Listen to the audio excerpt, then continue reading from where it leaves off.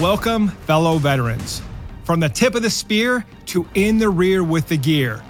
I went from active duty infantry to reserve component logistician.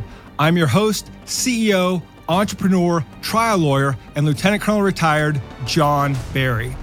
The military lessons that I learned helped me grow an 8-figure business that has maintained consistent annual double-digit growth, landing on the Inc. 5000 list of fastest growing companies in America every year for the past 7 years, and has allowed me to continue to serve America's heroes.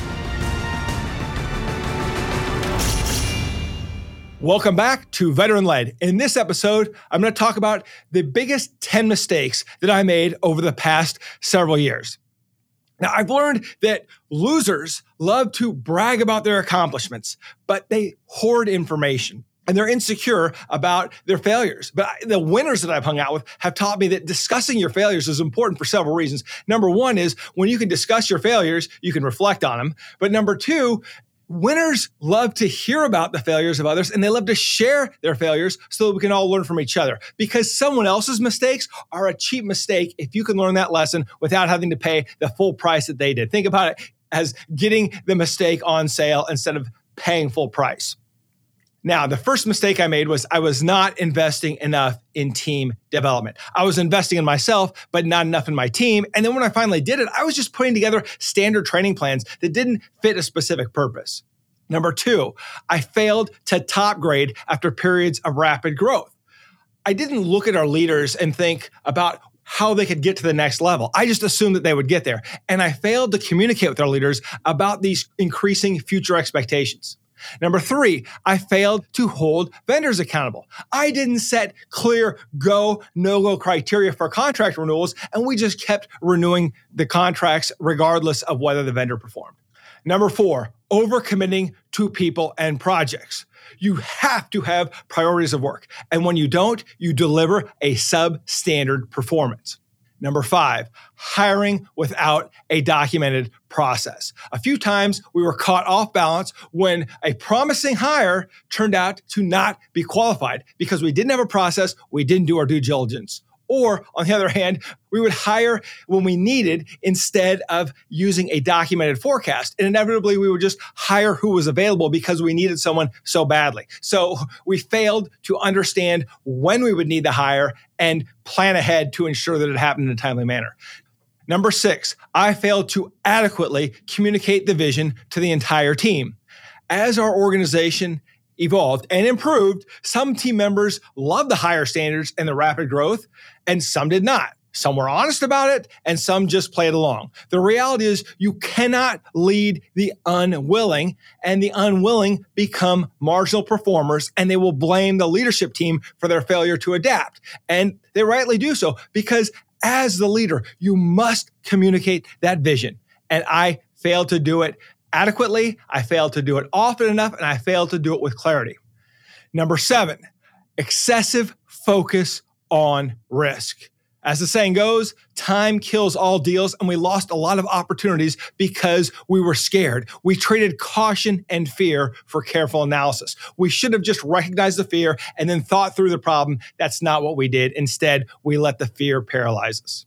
Number eight, not hiring recruiters sooner. This was simple lack of initiative on my part.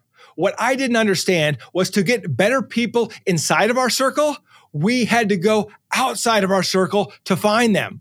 And that the best potential team members need someone outside of our circle to convince them to take a look at our organization to determine whether it is the right fit for them.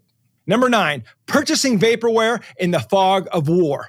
What I didn't realize is that by the time we needed a software solution, it was usually too late because it was going to take 6 months to a year to implement. I didn't realize that when I was talking to a salesperson who made all the promises, that their perspective was different than the engineer who I finally talked to months later, who told me that what I wanted could not be done on the timeline in which I wanted it. Time and time again, I fell for these mind-blowing demonstrations that never came into fruition because I didn't understand that I needed to discuss these in depth with an engineer rather than a salesperson, and that what I was being sold was not the same thing that was going to be implemented. And we call this vaporware because it doesn't really exist. Number 10, being too present. Now, the worst thing a leader can be is not present. But the second worst is to be too present. Because when you're too present, and even if you're not micromanaging people, the team will come to you for answers. Why? Because you're available. You're too available. And we know that the mark of a true success is how much the organization grows and thrives with the leader absent.